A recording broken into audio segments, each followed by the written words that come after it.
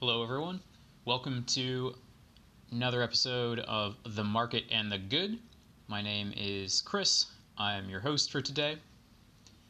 And our topic for today's conversation is all around the connections that we make. So, how do you sustain, how do you reach out, how do you leverage social media in the modern era? And as an intro to that, I'm a networker for good. I'm also, because of that, very busy, and at heart, I am also very lazy. So my challenge in that is to try and figure out how to actually connect with folks effectively.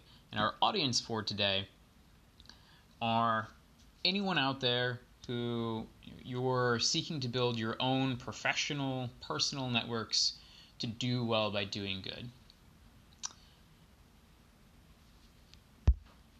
Now, my connection to this space is that I meet a lot of people on a weekly basis between events, clients, alumni networks, etc. And in my efforts to do well by doing good, I send and get a lot of connection requests to keep the conversation going towards action. The problem in that is that the default is easy. We think that you people should meet, so click to connect. That's usually how most social media platforms flag folks. So they suggest up based on your network who they think you should connect with, or whatever their algorithm is.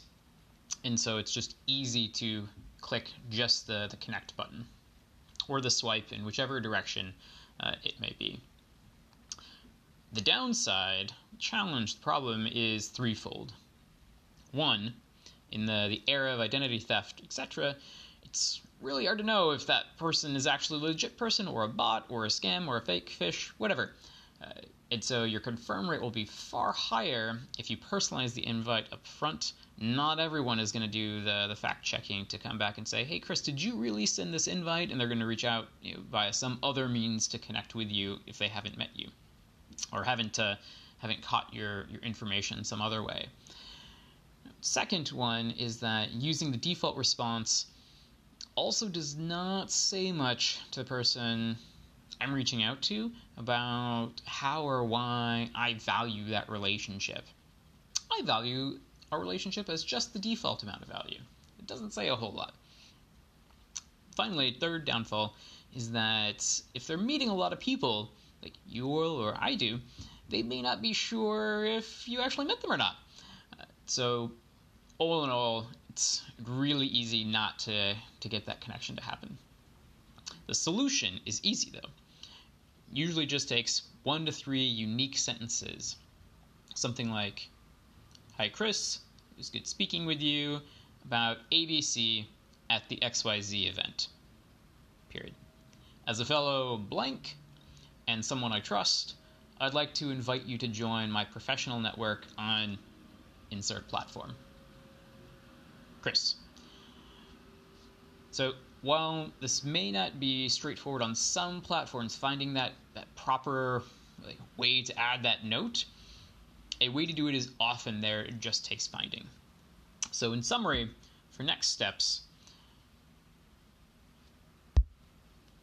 the next connection that you try to forge in your efforts to do well by doing good, find a way to personalize that outreach.